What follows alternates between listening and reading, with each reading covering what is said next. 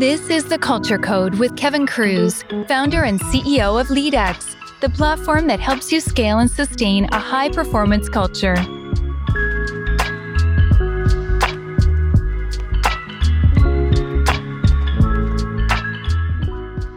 Hello, everyone. I'm Kevin Cruz. Welcome to Culture Code. Our guest for today is the Chief People Officer of Twilio, Christy Lake. Christy, welcome. And where are you joining us from today? Thank you so much for having me. Joining you from the peninsula, just south of San Francisco, over the Zoom webs. Yeah, wonderful, wonderful.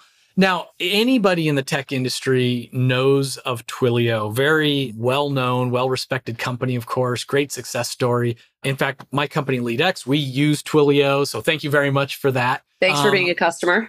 Yeah, of course. But for our listeners who might not be familiar with Twilio, so who are you guys? What do you do? Tell us about you. So I would say there's two parts of the business. One, which is sort of Twilio Classic, is a communications platform that enables developers and companies to directly communicate with their customers. And the example that I like to give that's very user-friendly and relatable is like, perhaps if you're signing into a bank account and they're sending you a text message to authenticate that it's you, that's probably coming through Twilio to get to you. Or if you've ordered an Uber or a DoorDash or whatever, and you're getting that text message that your driver is approaching, that's coming through the Twilio kind of communications platform. The other part of the business is really a customer engagement platform. And this is a CDP that houses lots of really cool customer data and allows brands and companies to more accurately engage with their customers. And we're super excited, obviously, in this year of all things AI. We've launched some really cool new products and have a lot of stuff ahead that we're calling customer AI that leverages that engagement platform to just create a really cool flywheel for customers, our customers, and their customers to stay closer. Yeah, it sounds great. And so a lot of exciting stuff. Where are you guys located? Where's your headquarters? How big is the company? Oh, well, this is an interesting question. So we are headquartered in San Francisco, but we are a remote first employer. And so we are located all over the place. We've got about 6,000 people globally, kind of heavily US anchored, but further afield, EMEA and APJ as well. And so we're highly distributed. Yeah. And so this is going to be fascinating because obviously, fast growing, successful company, been through a lot like all of us. It has embraced the remote first workplace, lots of challenges to scaling and maintaining great culture. But let's just start by what kind of culture do you have? Like, how would you describe it to an outsider? If you were to constrain me to a few words, I would describe us as being a company full of humble, customer-focused builders.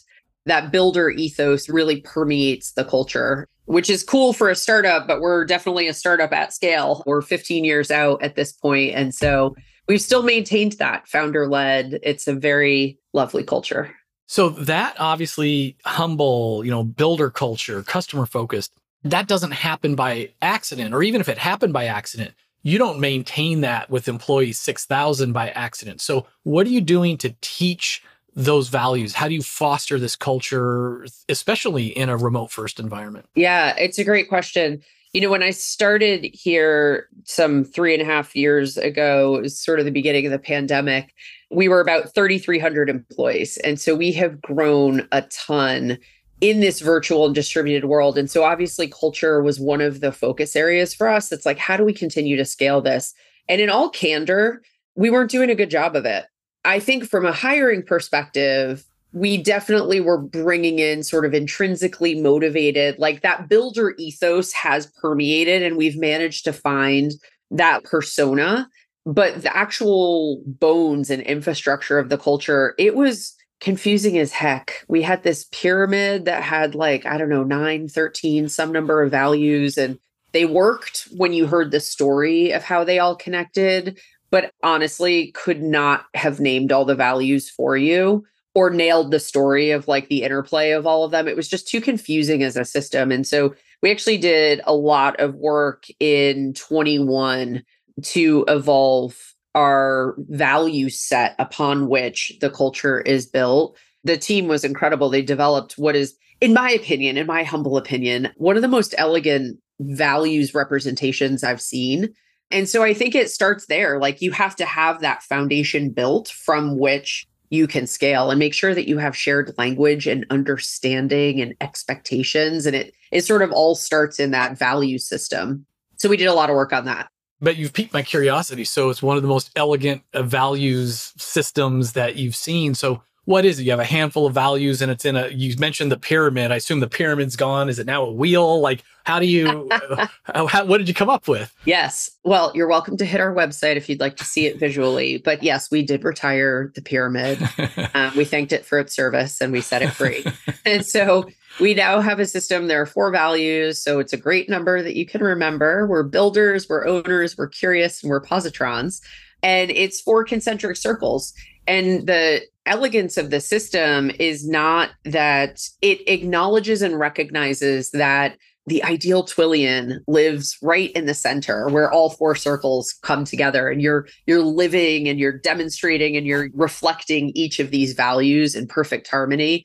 But the reality is our system recognizes that in any one day, period, quarter, you might be a little light in one of those or some of those. And so it actually becomes a framework for coaching that when you think about giving feedback or performance conversations and you're talking about how you showed up relative to the values, instead of it being this sort of admonishment that's like, oh, you're not living the values. It's like, hey, look, like I'm seeing you really spike in these areas, but like this one section seems to be missing or light for you. Like what's going on? Let's talk about that. And so it's cool how you can use them. And what I really liked is the very realistic recognition that in our everyday, we're not always our best selves. And so it can give you a way to sort of identify like areas for opportunity and recognition that like we're all human.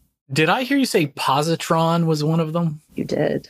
You've got to tell me about that because I've not heard that as a value anywhere before. Yes, it's very unique. And it's funny because it's the one that the way we worked the value system is our founder, Jeff Lawson, we were like, you hold the pen. This is a founder-led company, and really the DNA of our culture is yours. And so we need to make sure that wherever we land, you are 1,000% the owner of these and really are going to be the champion of them. So you hold the pen on these. So we had like the behaviors that ladder up to the value, but the nomenclature it just wasn't sticking. I remember the meeting we showed up and we were hammering out this last one, and we had, we brainstormed all the ideas and we're like, it could be this, it could be that, it could be the other thing.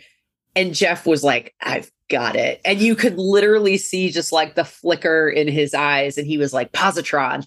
And I'm going to mess this up so you can fact check me after, but it's like, the positively charged portion of like an electron or something is a positron. And in his sort of engineering mind, he's like, that's what this is. And it is the nomenclature that is so uniquely his. It does not mean that you are like fake happy all the time. That is not the implication of this one. It's like, we're really genuine. We lean in, we help, we believe that people are good and that we're here to do good work.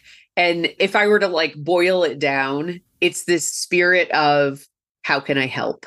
And it's wild because it existed in our culture, but now that we've put a name on it, the number of times now in meetings when you're like working through just a really funky business problem, or you're just like hitting a wall on something, you hear people regularly now saying, how can I help? What do you need in this moment? And that is like, if I were to like crystallize it, that's sort of the ethos of this positron. I'm here for you. Like, how can I help? It's very cool. That is very cool. And Christy, I just want to add for our listeners, I just want to highlight a couple things. First of all, I always say that I can always hear a sign of great unique culture because usually these organizations have a unique word for their colleagues. And you revealed Twillian at about the 10-minute mark of our interview, which is very cool. And I also want to emphasize just how important the keep it simple principle is. I literally just got off another phone call before we started this interview, and someone was sharing the model that they have the 5 business drivers, something like 4 or 5 principles, and then the 20 competencies. Values wasn't even on this list.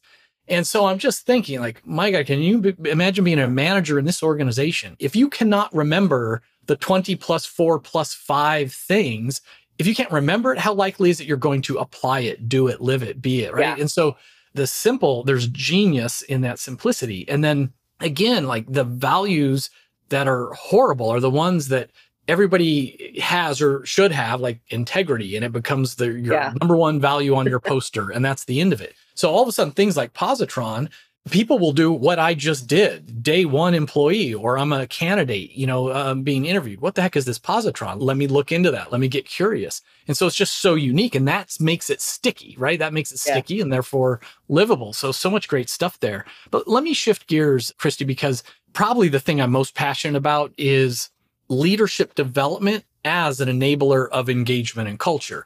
LeadX research, Gallup research, others suggest that about 70% of the variance in engagement comes from who our boss is. They're the filter of everything. So no disrespect to Jeff, but everybody can have the great CEO, great vision, mission, values, and all that. But if I'm reporting to a bad manager or a manager that's negative, the opposite of a positron, I'm not going to be too happy in my role. So you've gone through so much growth in just a few years during a tumultuous time and now remote first environment. How are you training, developing, supporting, say, your frontline managers who are touching 80% of the team? Yeah, great question. And it's definitely a challenge. So when I joined in 20, we had flagged budget at the beginning of the year to really in earnest do people manager development. And I completely agree with you that managers are the multipliers. Like they're making or breaking the experience. They're carrying the vast majority of the workload, and they're either, moving it in the right direction or alternatively. And so it really is the cohort that we wanted to focus on. So if I'm going to be real with you, before we even get to sort of the higher value like development, we had some building blocks that I'm sure folks that are listening to this, that are reading this, may have similar challenges. That like my first couple of weeks joining, even as like a C-level leader, like you're getting all the automated things. I must have gotten 20 some odd emails that were like, IT needs you to do this and compliance wants you to do that. And oh, by the way, like you've got to take this training. And I was like, oh, good God, like how do I keep up with it all? So we actually started thinking of them as a cohort. There's a weekly email that goes out that's like, here's what you need to know. Here's what you need to pass down to your team. Here's what you need to do this week. And so just like really creating more experience and thinking about the workload of managers and all the like, I hate to say it, but like tasking that we put on people managers, and how can we streamline and simplify that and like hit the easy button on the things that should be easy and like get rid of the junk that doesn't need to be there. Beyond that, we did invest in people leaders. Gone were the days, because it was 20, where we could do the like, oh, we're going to bring, 400 people per region together to do a big thing because everybody was working from home. So we actually made a big bet and we invested in a partnership with BetterUp. And so all of our people managers got dedicated coaches so that they on their own journey could be up-leveling their leadership and navigating, challenges that they had with leading their team, difficult conversations, performance, coaching, et cetera. In addition to that, we started some core manager training. And so like manager foundations, if you're earlier, in your manager journey, we have a partnership with LinkedIn Learning. And so we're providing a lot of content through that. And so over the course of 2 years, we saw a 20-point jump in our people manager effectiveness score through the surveys that we do. So like their direct team members assessing their leader and saying like, is your leader effective? And so we saw a 20-point jump in that, which was pretty incredible. I love it that you're doing manager effectiveness surveys. A lot of companies will do higher level engagement and corporate things, but not so much the manager behaviors. Tell me about how you're getting feedback on the managers and just the culture overall. When it comes to the manager effectiveness surveys, I'm curious, are those annual? Are you doing them as pulse surveys? Tell me more. Yes. So yes and yes. We're actually migrating this year to a different kind of cadence. So we were doing twice a year surveys that would be both full company engagement and inclusion and all of the classic indices, as well as a manager index, a manager effectiveness index.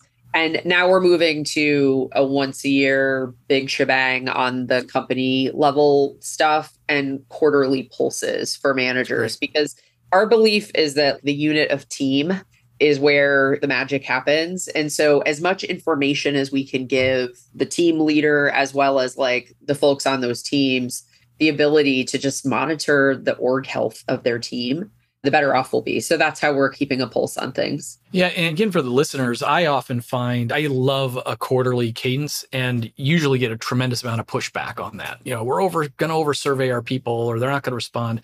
But I often say that organizations have to report financials quarterly, but that's kind of like rear view mirror. So how did we perform in the previous quarter?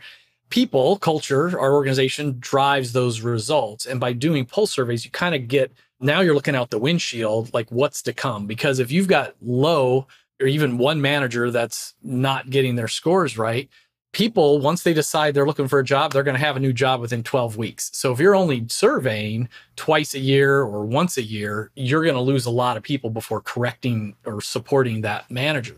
So just to sync up this idea that the people part is what drives the performance, and knowing that you want to support struggling leaders more frequently, I think that quarterly cadence is great. It'll be interesting to see how that works out for you for next year. Yeah, likewise. And I mean, the reality is like there's so many dynamics that change. One new team member equals new team dynamic. And so if you're waiting a long time to figure out how are people doing, it's just a slice in time. 3 weeks from now, there could be a totally different vibe. I like the idea of having a more regular cadence. It is new for us this year, so I'm looking forward to it. Yeah. Well, you've already talked about a lot of really cool programs and the unique values, but is there any particular initiative that has gotten really good results or just you're most proud of and want to talk more about?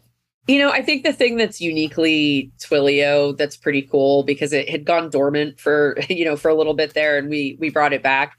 We have what's called a track jacket program.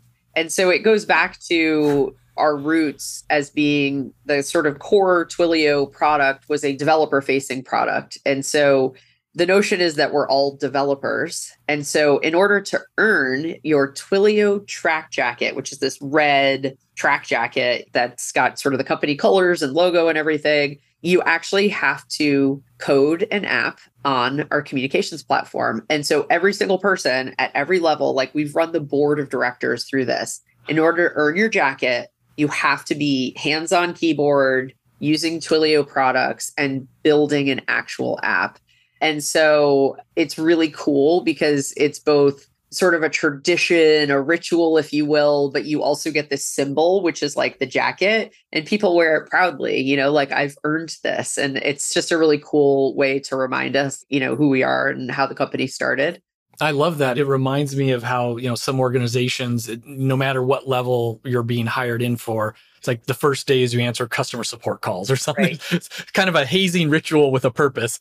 Listen, I worked for Home Depot for 5 years, and I spent a week in the paint department when I started, in my local store, mixing, colors and color matching. And it was very fun. I bet that offers some special benefits to your friends. They're like, hey, what about this or this? And you've got some insight into that. So do you have your jacket? Do you earn it yet? I do. I earned it my first quarter here. What kind of app did you create?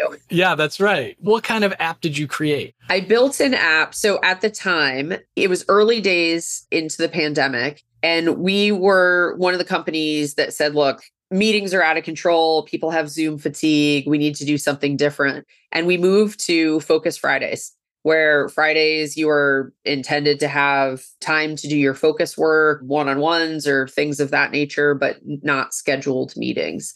And so I created an app to solicit feedback on how these Focus Fridays were going for folks. So I put it on the company-wide Slack channel with a phone number that was like, text your feedback here, and then literally got all the text to my phone so I could gather people's feedback. So it was kind of a novelty, but it was timely. And I got certified feedback. So it was great. Yeah, no, that's super cool. You actually made use of it. I love that.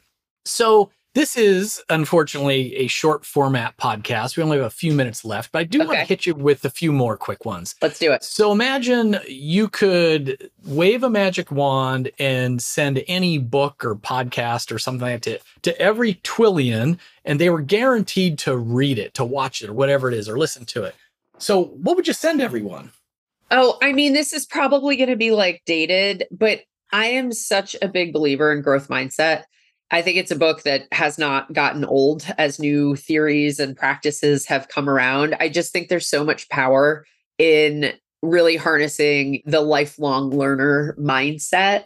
As a parent, I use it with my kids regularly. So I just think there's so much power in that. So that's a book I would definitely rep for folks.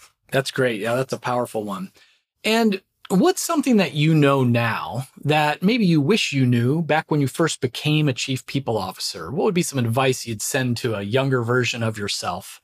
Gosh. So, I mean, I guess I would say two things. One, I've never gone into any job that did not come with its own version of tech debt. And that could be literal, like people systems that haven't scaled with the company. But I just think of it as organizational debt of all kinds. And so I would say two things. One, just know that you're going to have a backlog of requests from the business of like, they want everything. They want it at full maturity. They want it at full scale, automated, streamlined, systematized. And so prioritization, ruthless, rigorous prioritization is such an important skill that unfortunately I think becomes like a little battle tested and earned. But like, my gosh, if I could go back several years and just be like, you don't have to do it all. We all come into this organizational debt. You just have to ruthlessly prioritize. And then my sneaky number two, which is actually two things. So let's call it three. And I'm not pandering to the audience here. I think investing in people management capability, like day two of the company, if you could rewind the tapes and start with a leadership philosophy and developing people would be fantastic, and building your DEI strategy and operationalizing it. Again, get your funding and then start these programs day two. If you could rewind the tapes, that's what I would do. So you talk about ruthless prioritization. So what might be your priorities for the year ahead for you and your team? We actually just met about this last week, kind of getting started on what 24 looks like for us. And I mean, there are probably like 3 or 4 big ticket items, but the headline is many companies are calling people back to the offices and making people relocate and show up X days a week or whatever. Twilio has committed to being a remote first company. And so we really want to make remote work for people. And so investments in remote, and in particular, if I were to fine tune it, I would say like connection. Supporting connection, like intentional connection strategies for folks, because the tools, the systems, the meetings, like all that works. But it's like, how do you continue to foster these like interpersonal connections that make teams go? And then the second would be really exploring ways that we can bring AI into the people space responsibly. And so I think there's some exciting stuff that's on the horizon there. Some of it's still hype, but we want to see what we can do with that. That's great. So final question, just about Twilio, like what are you most excited about for the organization right now? I mean, I'm excited that it feels like there's some really cool new innovation ahead with customer AI. And we're never happier than when we're building and when we're like thinking of new things that we can do to help our customers engage with their customers. And I'm also really excited about this connection strategy and about, can we be the one? We did this headline exercise and multiple groups came up with some version of the same headline, which was, is Twilio the company that's going to crack the code on remote work? And will other companies follow and not follow the trend of productivity rules the day? Like everybody's got to turn up to the office so we can see you. So I'm excited at the opportunity for the people team to do some innovation as well. I'm excited to hear about how all of that plays out as well. Christy, you had a million things you could be doing other than giving me your time today, but I'm so grateful for it. Thanks again for all that your company is doing, and thanks for spending time sharing some of your wisdom. Pleasure, and thanks for being a customer.